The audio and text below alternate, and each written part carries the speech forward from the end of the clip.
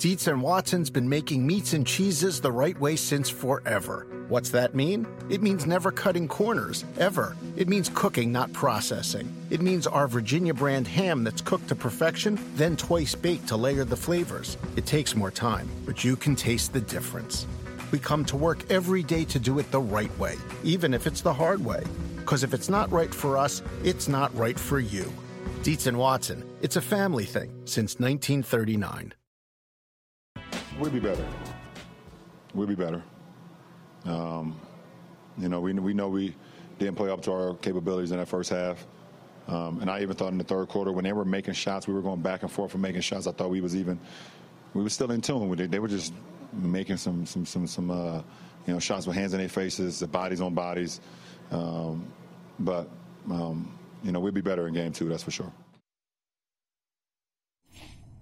Nikola, KCP said the only difference between you and LeBron is that he can jump higher than you. Do you feel like your games are similar? That's a really offensive. I'm joking. I mean, to be compared with one of the best ever, or the best ever, I think it's really cool. It's really cool, but I don't know. I think we don't have a similar game. Maybe we have a similar global game, if that makes any sense. We affect the game in different ways, but he's a really good player. How about that, Vinny Goodwill? He's a really good player. LeBron James is a really good player. And so is Nikola Jokic, who last night was just doing what he's been doing the last few years. It's just the numbers were a little higher than normal, but it was a triple-double. I don't think anybody was surprised, Vinny, that he got a triple-double in Game 1 of the Western Conference Finals. There's probably a lot more where that came from. And Vinny, I'm just going to throw this at you. Look, it would be smart for those in the MVP campaign to play it like Nikola Jokic did this year. He was like, look, and I guess it probably is a privilege of having won 2 in a row.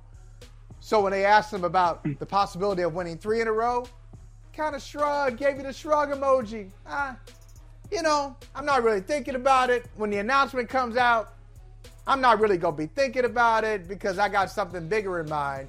And it really takes the pressure off when you look at it that way, as opposed to another MVP, the most recent MVP, who everybody's got jokes for and memes for because he scored 15 points the last time we saw him on the court. So if you needed another reason to say why the Nuggets might have the advantage in this series, it's because their best player really is playing without any external pressure. Oh, I definitely think there's external pressure. I don't want to position this, Michael, as if he's playing loose and free. When you've got home court advantage throughout the Western Conference, when this league is wide open, look at all the consequences for not winning this year. Phoenix, humongous consequences for Monty Williams. Milwaukee, humongous consequences for Mike Budenholzer. Philly, humongous consequences for not only Doc Rivers, but probably James Harden and the way that we view Joel Embiid. There's consequences to not winning this season because the league looks wide open. And if there's no Golden State, and LeBron is not the super Saiyan LeBron that we've all come to know, yeah, it's pressure on Nikola Jokic. The thing that works for him, though, is because the conversation got so toxic early in the season or midway through the season when the straw poll said he was going to win again, and then everybody came out and said, how can you do this, blah, blah, blah, blah, blah. Right. He took his foot off the pedal ever so slightly, and he just allowed the game to sort of come to him.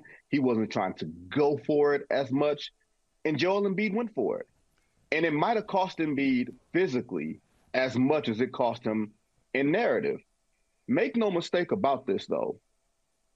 Nikola Jokic is an MVP that has not gone to the NBA Finals. And post-merger,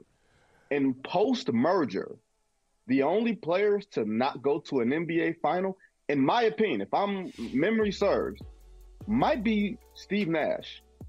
I feel like every other MVP has at least been in the finals, if not maybe not the year that you win the award, but you've been there. Steve Nash and Derrick Rose. Not that my head is going back and really going through the archives. Post-merger 1984 merger, 16 playoff teams, 4 playoff rounds, 5 games in the first round. I think those are the only ones. And then you add Jokic to it. So he doesn't want to be part of that dubious list either. Yeah. In game 1. And it's not even dubious, though. I mean, if you define it that way, though, Vinny, it's not. Because you know why?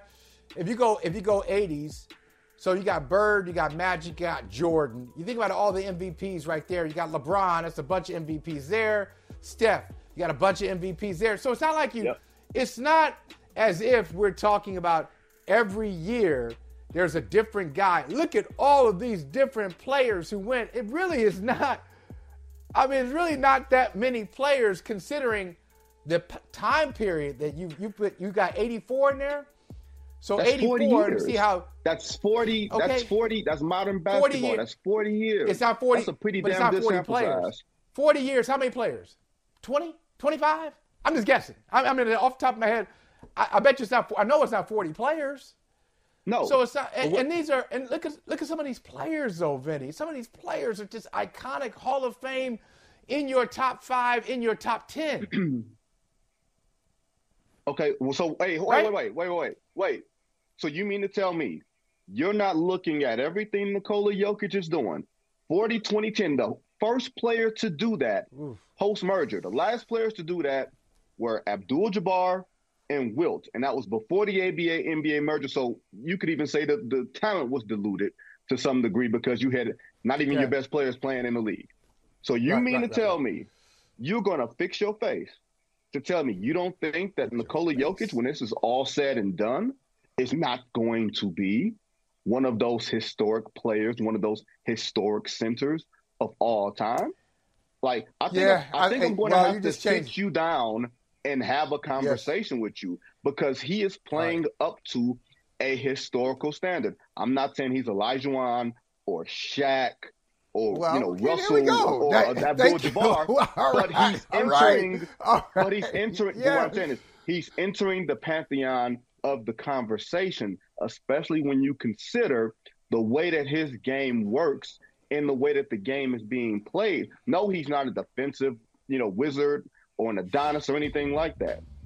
But you can say that he impacts the game offensively in ways that we've never seen from the position that he plays. Okay. So put him in that conversation. Position, I agree with you. So put it like this: putting him in this strata that I believe that he is worthy of says you now have the onus to win championships, especially when you have help on your side. Yes. Well, maybe you do, but when you say center, when you go center and you go, and Russell Westbrook is also on that list because he went to the finals before he was MVP, so he's on that list. I said at any point in your career. Oh, at any point. And Russell, any point in your career. All right, that's fair. When you say all-time great centers, that's one conversation. But all-time great players is something else. And it's still, if I need to defend, if in Nikola Jokic's defense, both lists are incredible.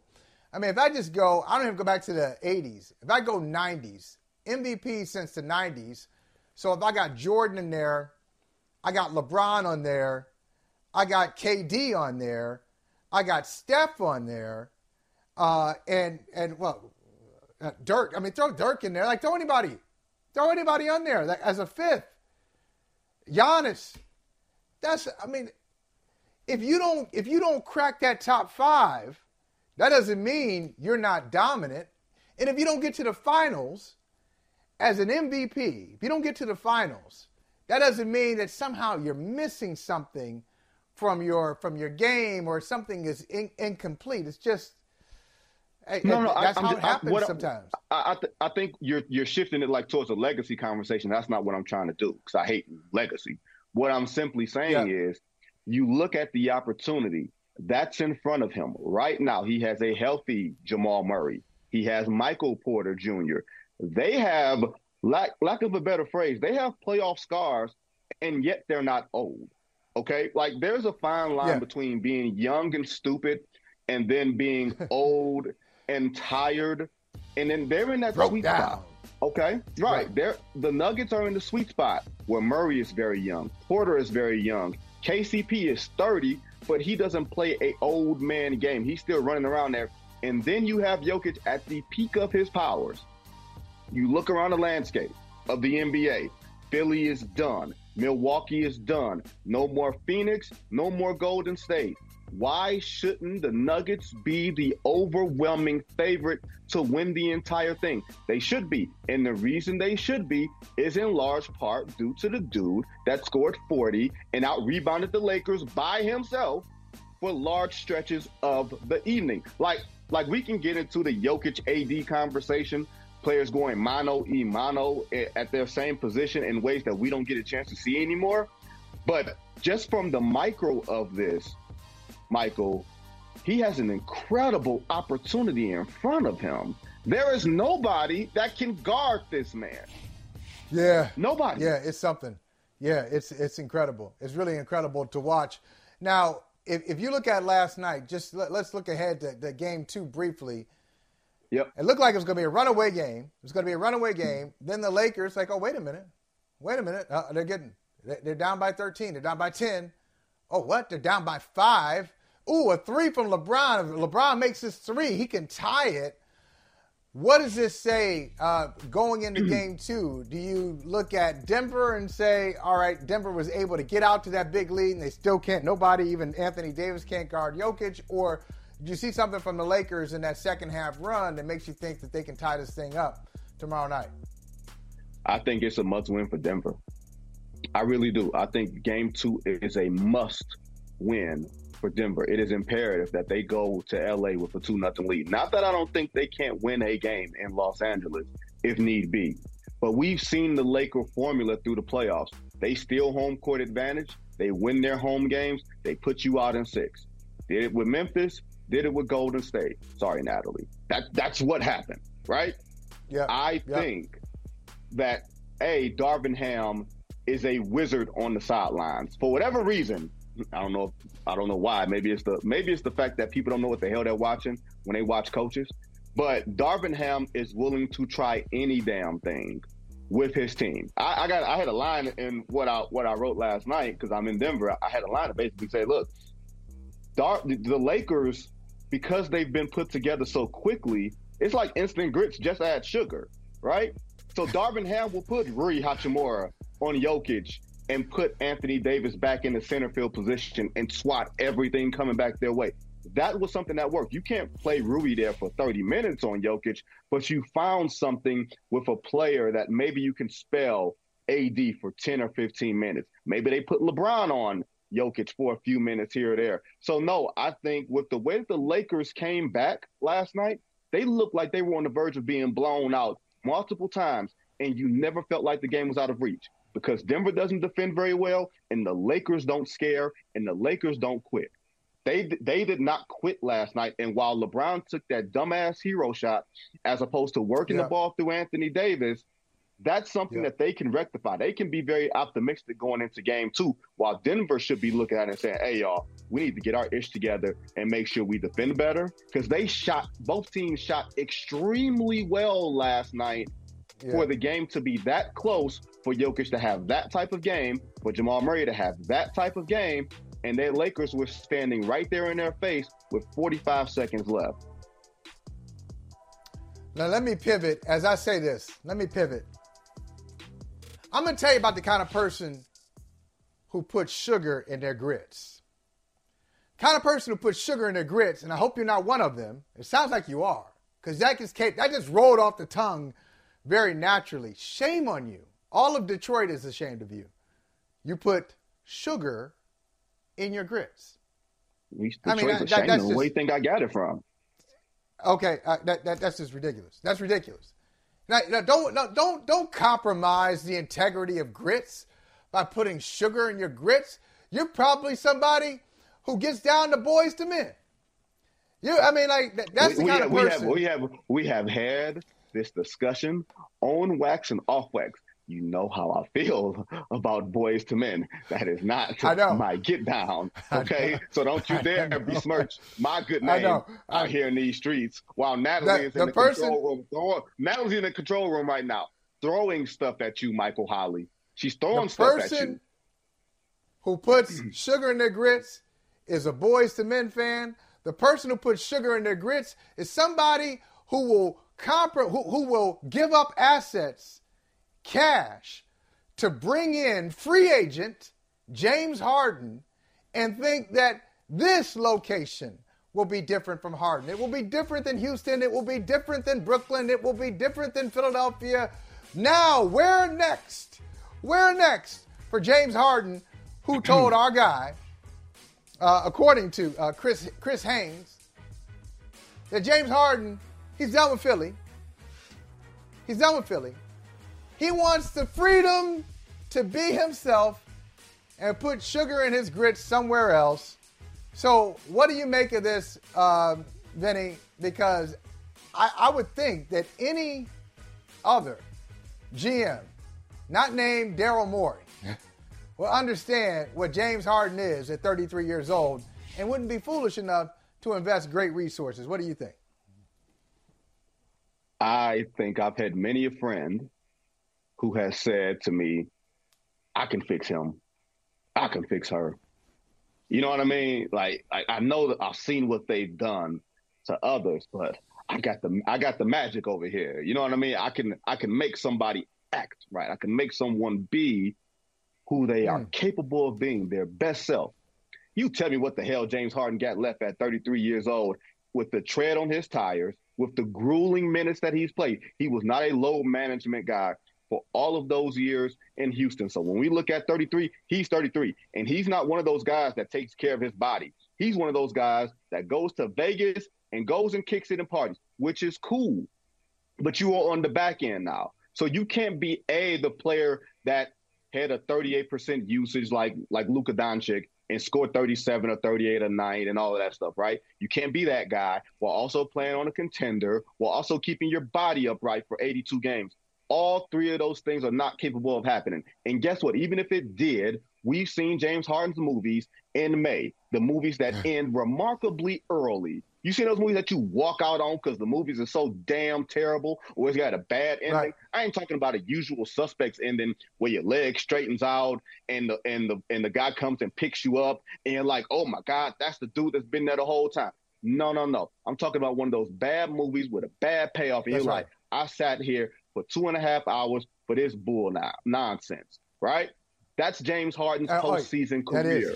Oh, no way in hell would I invest if I'm a championship team, if I am serious. That's why if you are Philadelphia and you fire Doc Rivers because, hey, let's go get Daryl Morey and get the band back together, I would laugh at that entire operation. And don't get me wrong, Doc Rivers has his warts.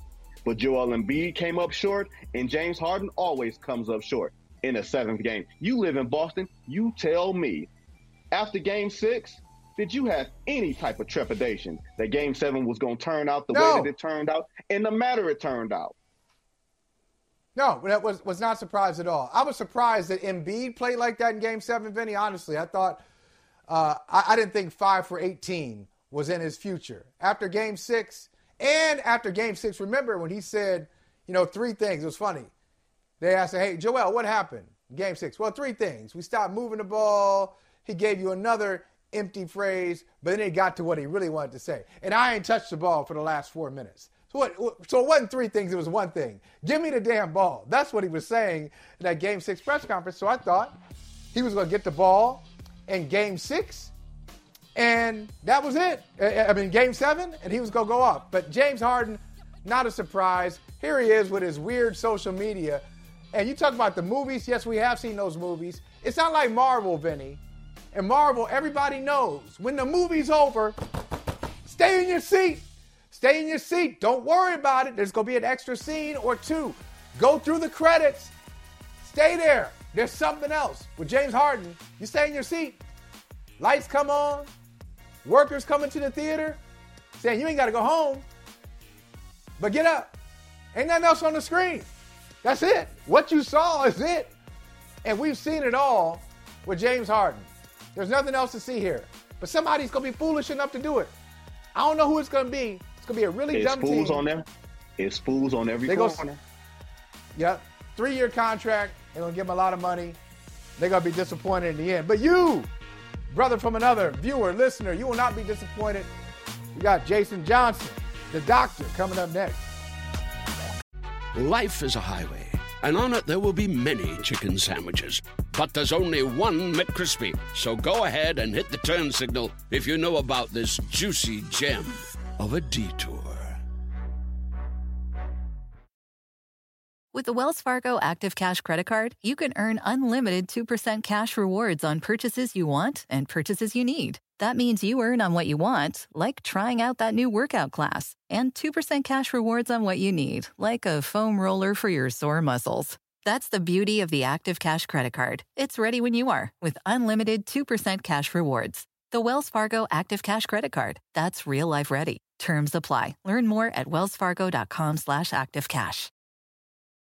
An 8-game suspension was pretty serious and something that he, at least to me, seemed to take incredibly seriously in that time. And we spoke for a long time about not just the consequences that could have on his career, but the safety issues around it. Could have injured, maimed, killed himself, someone else with an act like that. And also the acknowledgement that, as you said, he's a star. I mean, he has an incredibly huge following. Yeah.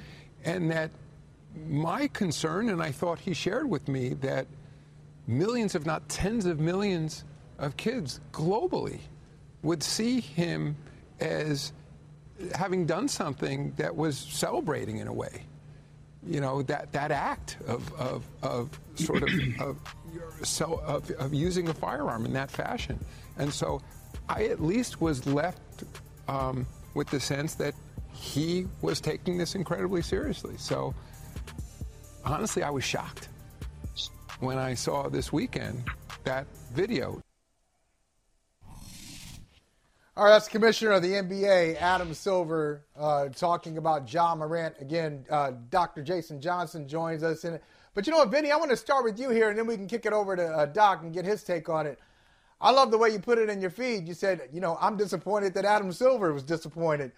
And I think where you're going with that is, why is he surprised? Is that your point? Why is he surprised that Ja Morant is in this position? I mean, I'm no psychologist. I don't try to get inside anybody's head. But when you go through the drive-through 8-day period just to get back on the floor and give this interview with Jalen Rose where, you know, you talk about breathing and all this other type of stuff to help you with stress, did that sound like a man who, let's just say, whatever his issue is, I'm not going to say what I think it is, but whatever his issue is, did it feel like that collection, those ingredients, was going to be the thing that fixes him? I didn't. And he rushed back to the floor. The playoffs played the way it played out. His Nike commercial came out during the playoffs. He felt nothing. So why would you feel like that he was going to change his behavior? Behaviors don't change unless you hit rock bottom. And guess what, y'all? This ain't even rock bottom. What do you think, Doc? What's going on with Ja Morant? I want to say something up front that I don't want to be misinterpreted, but hey, it's television, this is what we do. I don't know Ja Morant. I have no personal connection to Ja Morant, and I'm not going to pretend that I care about him. And I think that's important to say because a lot of our conversations about professional athletes, we sort of put on these airs of personal care. We don't know these people. I don't know these people. I don't have any personal connection. So I'm looking at this as a public figure engaging in stupid activity. If it was someone that I know, I probably would sit back and say, yo, kid, what's up with you? Like, this is dumb. You're going to cost yourself money. But I don't know him. And so I'm not going to pretend to extend empathy to somebody who I don't know. What I see is a professional. And I'm sorry, he is 23, 24 years old. You are almost a veteran in this league at some point. And I see a professional doing stupid things. I do not blame his family. I do not blame the Grizzlies. I do not blame Adam Silver. I blame Ja Morant. This is dumb. This is immature. This is silly. It's not just that it costs you money. It's not just that it costs you prestige. It's not just that it costs you opportunities. It is dangerous, as everybody said. You could put yourself in a situation. I've been seeing the memes and the videos. There are some real gangsters out there that will be perfectly happy to test you if you want to keep flashing guns all the time. But I think probably the most disturbing thing to me, frankly, in all of this is like, what is the mindset of somebody who wants to do this whole suburban gangster crap when it doesn't manifest itself on the court? I think the whole thing is silly. I don't think any suspensions are going to change his behavior, and I think we need to stop pretending that we care in some deeper emotional way in a country that's obsessed with guns and start looking at this as a professional who's lost his way, and maybe he's going to figure it out, and maybe he's not. See, now here's the thing. I do care. Like, this is a young black man that has done a lot for himself. He has had to work to get to this point, to go from being in nowhere, South Carolina, to going to Murray State, to becoming a face of the NBA, to have the charisma, to have the skill. Like, he is a part of the NBA's future, and he is a young black man that looks like other young black men in this particular world. I'm not talking about or looking at him necessarily as a basketball player or as that figure, but just him himself. Like, there is a fear and a worry and a concern that hopefully we're not watching a 30 for 30 in real time here. Of course, there's going to be some level of disconnection because we don't have the proximity to him, but we don't have the proximity to any of these dudes unless you have a personal relationship with them. And no, I'm not blaming the team. I'm not blaming the family. None of that stuff. It is a Ja Morant problem that he has to take advantage, that he has to sort of take responsibility for. And yeah, our obsession with guns is one thing, but I feel like we as a country are not capable of having parallel track conversations. We can't have a gun conversation and talk about Congress while also talking about Ja Morant and conflating the two. We can keep the conversation on Ja Morant without throwing the other agendas into it, because it deserves, Ja Morant deserves to have the attention and the accountability without any of this other stuff going on. I'm glad you said that. I'll get to you in a second. Hold on real quick, Doc. Real quick. I'll say this, and I'm going to pass it to you. One, you could care about Ja Morant, not necessarily personally. You might care just from an entertainment standpoint. Hey, I like watching him play. He's one of my favorite players. So I care about him not as an individual, as an entertainer, and he's not out there. It affects my entertainment joy, my entertainment happiness. That's one. And then two, and Doc, I really want you to get in on this because we just put that headline. Gary and Natalie, if you put that headline back up from Dave Zirin in The Nation, where he says, you know, the hypocrisy of our gun fascination, it's racist, it's hypocritical. Okay, look, Doc, I think there are 2 or 3 separate conversations. Look, one league, the GOP says, hey, you want to play with guns? You want to talk about guns?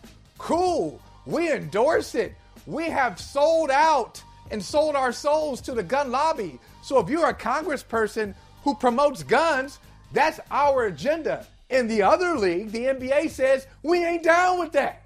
So I don't see the hypocrisy at all. One league says, we don't like it. The other league says, it's cool. So Ja Morant ain't got nothing to do with your GOP representative from Tennessee or South Carolina or Georgia. We're talking about the representative who's got a headquarters. The headquarters are in New York, and Adam Silver, the president, so to speak, says no.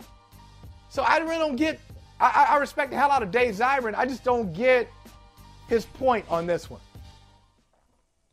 Well, I don't think conflating those two things is wise. It's the same. We had this 15 years ago when we were talking about marijuana, right? There were states where it was becoming more legal to use marijuana, and the league was way behind the times by still penalizing people and drug testing them for these sorts of things. So what's actually going on in the country and what your individual job tells you you can do are multiple, very, very different things. I'm not conflating those two things. I think we have kind of a crazy conjuncture in general. No one is surprised about that. What concerns me about Ja Morant, and like I said, I'm very clear, I'm not going to pretend that this guy affects me emotionally. He's not even one of my favorite players. And that doesn't mean I don't care about him as a young black man. No. But I am more concerned about young black men and women, heck, children of all colors, men and women of all colors who are victims of gun violence on a regular basis, not some immature 23, 24-year-old who's playing out gangster fantasies that he saw in a music video on YouTube. I am not concerned about that because this is fixable. This is something he can do something about. This is not people who got shot up in a school outside of Nashville. This is not people who are getting shot up in Texas on a regular basis. What he's doing isn't breaking the law, it's breaking the rules of his particular employer, which is bad, which is ridiculous. Right. But I'll be honest with you, I'm way more concerned about the fact that Ja Morant had a charge about beating somebody up at a party and possibly harassing or abusing somebody at a mall than I am with him playing with guns. I think there's a lot of behavior beneath this that is more problematic that he probably needs to address. And again, whether or not he's going to do it is not necessarily going to be something based on what we think. It's going to be whether or not he figures out he can continue to navigate being a professional with the fact that he seems to be a mediocre person as far as his personal decisions in his personal life. Doc, you said you're far more concerned about the activity at the mall and the volleyball game and everything else. To me, it's all one big bowl of gumbo. Like you can't necessarily separate the events. These are all sort of, you add them all together. Like you riding around with the tool, right? Okay. Who's to say he wasn't riding around with the tool when he pulled up at the mall trying to harass some, 5'2" finish line worker, and the other part to me is you riding around, just the practicality of it. You riding around in an open air vehicle with a sunroof in it, no tent on your car and everything else. So if somebody sees you, let's assume you're in Memphis where they don't play. Let's say somebody sees you with the tool, not even 5-0. Let's just say somebody who's real and really about that life sees you playing with guns and it's like, oh, let's see what he really about at this point. Then what happens? Because that can happen. That has happened. Yeah. That has deadly consequences. It's stupid mistakes. Yeah. And my thing is not about him having a gun. It's about, or not even what is breaking a law or anything like that. It is, you are playing in your employer's face. And everything that Ja Morant has done, everything that we know Ja Morant has done, y'all, it's because he's told us. It ain't been hardly no investigations or nothing like that. A couple of things have been uncovered. Right. But most of the things that we've seen, this fool done showed us. And that's on him. And like I said, I will go so far as to say, again, there's a difference between being illegal and screwing up with your boss, and he's obviously screwing up his boss, but I don't think this is going to change anytime soon. And I don't even know what rock bottom looks like. Is it Plaxico Burress? Is he got to shoot himself by accident? Has he got to be in some terrible event? Does he have to get abused by Memphis cops? I don't know. But I know that he's probably not changing anytime soon. This is a classic example of how you get fired on your day off, right? But he's still rich. He's still going to be rich. He's still got people who love him in Memphis. He can still get in any party or club he wants. Yeah, there's Doc and Vinny. There's being fired on your day off in one story, or the equivalent. And then there's losing a draft pick on your day off, a 2025 draft pick based on something that you did. Let's listen to Becky Hammon first, then Dearica Hamby we're talking about the Las Vegas Aces and some of the problems they've gotten into lately. Check this out. About the investigation, the league said that it interviewed 33 people and reviewed numerous text, emails, and other documents. Do you know any of the details of that investigation, and did it include any Las Vegas Aces players? I don't know the details, but I know they did not interview, according to my knowledge, they didn't interview Asia Wilson. They didn't interview Chelsea Gray, Kelsey Plum, Jackie Young. Not anybody that was on last year's roster. No, they did not interview any of them. I'm not going to try to put too much pressure on myself. I'm focusing on getting in shape and, just turning the motor back on for basketball. But I'm going to play, and I told Kurt, hold me to the same standard you would as if I was fully healthy or not recovering from pregnancy. And I work hard, and I think that'll speak for itself. What will you tell him about, when he was born, and the fact that you came back and played, and that you were doing this as an example for both of them. It's actually interesting. My daughter, when it happened, she literally said, "Are you getting traded because of Legend?" And it's gonna make me cry. It literally it made me cry. And for my son, I mean, he'll be able to see it, and I don't think this is the end of it. And just moving forward for being progressive for working moms. And I think the league has been incredible in what they've done, but we still have a long ways to go in this league and in the world. All right, I just want to address this situation, and I just want you both to comment on it. So the WNBA suspends Becky Hammon for 2 games. They lose a first-round pick in 2025 because Dearica Hamby says she was bullied for being pregnant, body shamed, just really harassed because of her pregnancy. This is something that we never talk about in the NBA, in the NFL, NHL, Major League Baseball. We don't talk about it. This is an issue in the WNBA. Becky Hammon is suspended for 2 games. And you could argue, if you think about the consequences of what she did, if the allegations are true and the WNBA found that she was at fault, 2 games is really not enough. If you really think about it. Somebody asked a question about, asked Becky Hammon the question. Doc, I'll start with you, and Vinny, I want you to piggyback from there. Somebody asked Becky Hammon about the investigation. She said, well, they didn't interview this person.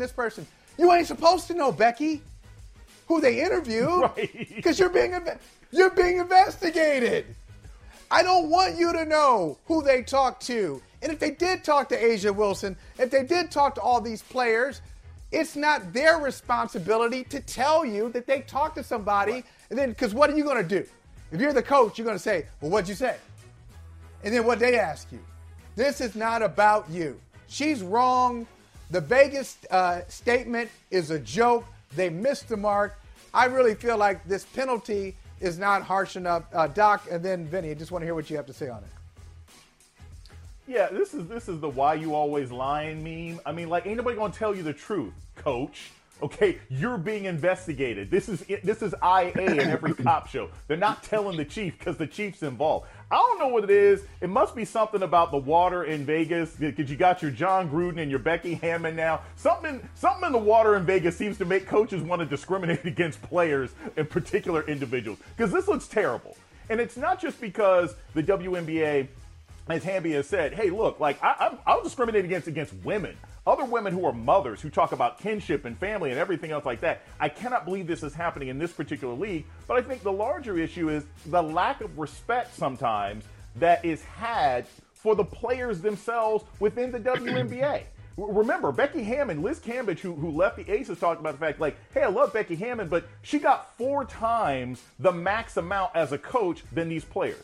The WNBA players work just as hard as the men, work just as hard as women's soccer, work just as hard as every other sport, but they are often treated as disposable, secondary, third, and fifth-class citizens within our sports world. And that's how you can have a coach who thinks they can get away with this kind of behavior. That's how you can have an organization that makes the kind of statements they make. That's how you can have a union that says, wait a minute, this is nuts. The coach does something wrong, so you lose a draft pick. So basically a player ends up suffering the consequences of bad coaching behavior. This is a larger cultural problem that I think sometimes is affecting the WNBA. And I really hope that a further investigation leads to more penalties against this coach, because the Aces aren't the only team where something like this has happened. Amen. Well, I mean, I think some context is really important here. For one, if you think the WNBA actually wanted to suspend Becky Hammon, considering her history with the league as a player, her pedigree coming in from the NBA, her importance as a figure, as a seminal figure to this league right now, if you think they wanted to suspend her to send some type of message, I'm betting they suspended her because they absolutely had no choice, which probably speaks to saying 2 games was probably not enough. And secondly, I just read this report from M.A. Vopel from ESPN, and she says the Aces were given the opportunity to provide names of players who should be interviewed, and the Aces did not. So when Becky is getting a little fast and loose with, well, they didn't interview this one, they didn't interview that one, they didn't interview this one, Well, if the team didn't say, hey, go interview this player or that player, they're probably not going to be interviewed. So it seems to be like someone's playing a little funny and a little loose with the words, with the subtext. I think there is something legit going on here. I can't say that it's necessarily happening anywhere, but I do think that you're right, Jason, as far as the players don't have enough power within their own league. They have a lot of power externally. They have a lot of power symbolically as far as being on the front lines of getting Brittany Griner out and putting pressure on other sports leagues and putting pressure on President Biden. But as far as in their own agency, it does not feel like that they have enough. That's why this looks monumental. And like you said, Jason, I don't think the WNBA wanted to suspend Becky Hammon at all. They probably just had to. And you know what? This is something that when Dearica says we got a long way to go as a league, WNBA, and as a society, she's right. This is something the WNBA should be celebrating. And if you look at it, there's so many athletes in that league, great players who, if you look at their season by season, hey, there's a gap there for 2 years or a year. They took the year off. They delivered a child. They came back playing at an all-star level again. I mean, that's incredible. You look at... Remember Cheryl Swoops? Cheryl Swoops. When the WNBA first started. There's so many players who have done that. And so I just think this is not a sign of letting the team down. This is not a sign of not being in. This is a sign of strength. This is something that we as men could learn from these incredible athletes and these incredible mothers. So I'm glad the WNBA took a stand. And as we get more information, Jason, I'll give you the last word. As we get more information, if there's more there, I hope they pile on. I really do. If there's more information that we learn about, I hope they add to the penalty. Last word, Jason. This has to do also with male-dominated toxic cultures invading a women's league, because you hear Dearica say she rushed back. She wanted to make sure she feels like she's got to meet some standards that's unrealistic and unbelievable and inherently sexist. And how many times do we celebrate basketball players, football players, baseball players for hitting a home run on the day that their wife had a baby? Right? It's that culture that says, oh my gosh, look at this great guy hit a home run while his wife is there delivering a child on her own. It's that culture that has infected the WNBA. You can't be separate from the culture that you were created in. And that's where you have this kind of harassment coming to a player in a league that should be at the forefront of these kinds of issues instead of following our larger sort of problematic and incredibly sexist, misogynistic culture. All right. That was well said. Sometimes people get the final word, they kind of fumble it. Man, you crushed it.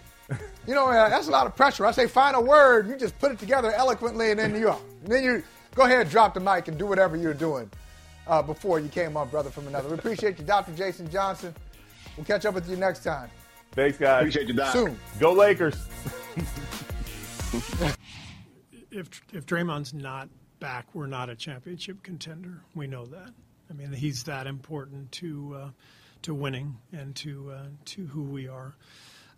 So I absolutely want him back.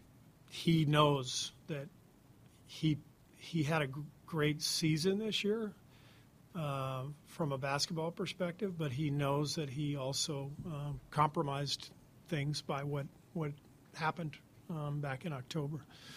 And so part of him coming back next year has to be about rebuilding some of that trust and respect that he's earned here, for a long period of time. Vinny, that's Steve Kerr talking about Draymond Green and talking about the punch. Sometimes when things happen, when there's a fight and somebody gets punched, even though we all know what happened, people just still delicately talk around it. That thing that happened. No, he punched his teammate. He punched his teammate in practice, and they were shot. So let's just say the punch affected everything. So Steve Kerr says the punch affected their season. Draymond told our guy Stephen A. Smith that the punch affected his leadership, that he was holding himself back. He was restrained until about February before he could feel like he could be himself. And he's the captain of the defense, basically. He's a defensive coordinator. de facto defensive coordinator of the Golden State Warriors. And because he went at Jordan Poole the way that he did, he felt that he had to kind of slow play this thing. And by the time he got going, they really couldn't be themselves. Now, I appreciate the honesty, Vinny, from Draymond and Steve Kerr. But it's also, you can also read that as an excuse. I don't think that's why they didn't win the championship. I don't think that's why they're not a championship team. What say you? Look, I know it affected them, but let's say that doesn't happen. I think they're still challenged to come out of the Western Conference as the number one team. I think both things can be true. And by that, I mean the mental fatigue that it takes on, to be a defending champion, right? We have not had a repeat champion in almost 5 years. And that was the Kevin Durant Golden State Warriors. You know what I mean? So you had a supernova on top of being a really great team, and that helped you repeat. And remember, during that second championship run with Kevin Durant, they got pushed to a Game 7 on the road against Phoenix. So I say that to say a lot goes into winning 2 in a row. It's added on when you have strife in the regular season, in the preseason. It's like fruit of a poisonous tree. And once that tree was poisoned to start the season, you add the injuries, you add the mistrust, you add a player who is known for getting on other guys, for holding them accountable in a verbal way. If there's a lack of trust that this guy is going to, be an OG to the younger players, that's the other part of it. Draymond was supposed to be an OG to the Jordan Pooles and the Kumingas and the Moody's, and that gap between young and old widened after they won the championship. I think, Michael, it's not one thing or another, but just rock with me here. Yeah. You often tell young players in the NBA, you guys got to sacrifice for the greater good of the team. We know you want your numbers, but you sacrifice so we can win this championship. Okay, young players sacrificed, right? They won the championship. Okay, what's next? I want to get mine. I want to get paid. I want to make my name in the NBA. And again, they're being asked to sacrifice for the old guys, so the old guys can get the glory. When we post those pictures of Golden State's championship last year, we are posting Clay and Steph and Draymond. Those young players are blurry in the background, if that. So why again would I have to say, I already got a ring? You don't know the value of one ring until you're in the league for 10 or 12 years and you see how hard it is. When you first get in, your number one goal is to make your own name, make your own money. Absolutely. You know what I mean? Have to create your own identity in the league. So I don't think Steve Kerr is creating an excuse, but I do think it is a hodgepodge of ingredients that the Warriors that they either did not see coming, and then you have your foundation being ripped at its core by Draymond Green and Jordan Poole, which, and look, I was there for the whole Warriors-Lakers series. That Warriors team looked beat. And I don't mean beat by the Lakers. I mean, they looked emotionally strained. It was almost a relief kind of when they lost because it's over and you can go recharge your batteries and you don't have to concentrate for as long as you've had to concentrate as a champion. Like, that is a strain and a wear on you. And I felt like it was too much of a weight for them to bear considering all the things they've gone through. Now let's get through a few topics here before we have to say goodbye to our audience listening on Sirius XM Channel 85 or watching on Peacock TV, or download the Peacock app. You can be watching on your phone. It's free. Check it out. Anyway, the team that the Warriors beat last year in the NBA Finals, the Boston Celtics, they take on the Miami Heat tonight. And Vinny, talking to Tom Haberstroh yesterday, Haberstroh said two things that I'm still tripping on. One, he said Heat in 6. Two, he said Jimmy Butler is a better player than Jayson Tatum. I think those are both ridiculous comments. But how do you see this series? You asked me, is Boston nervous? Boston is not nervous, which makes me nervous because Boston should be nervous, taking on a Miami Heat team that is gritty and that is relentless and that has given them problems in the past, has sent them home for the season. It's a real rival when they're capable of ending your season. Miami has done that to Boston in the past in the bubble. How do you see this thing playing out? I'm just tripping on you thinking that Jimmy Butler being better than Jayson Tatum is a ridiculous statement. Have you not seen Jimmy Butler's playoff movies? Stop with the playoffs. Stop. I can't say. Look. Here we go. Here we go. This is what would it be like. This is what it would be like for you, Vinny Goodwill, if you were Jimmy Butler.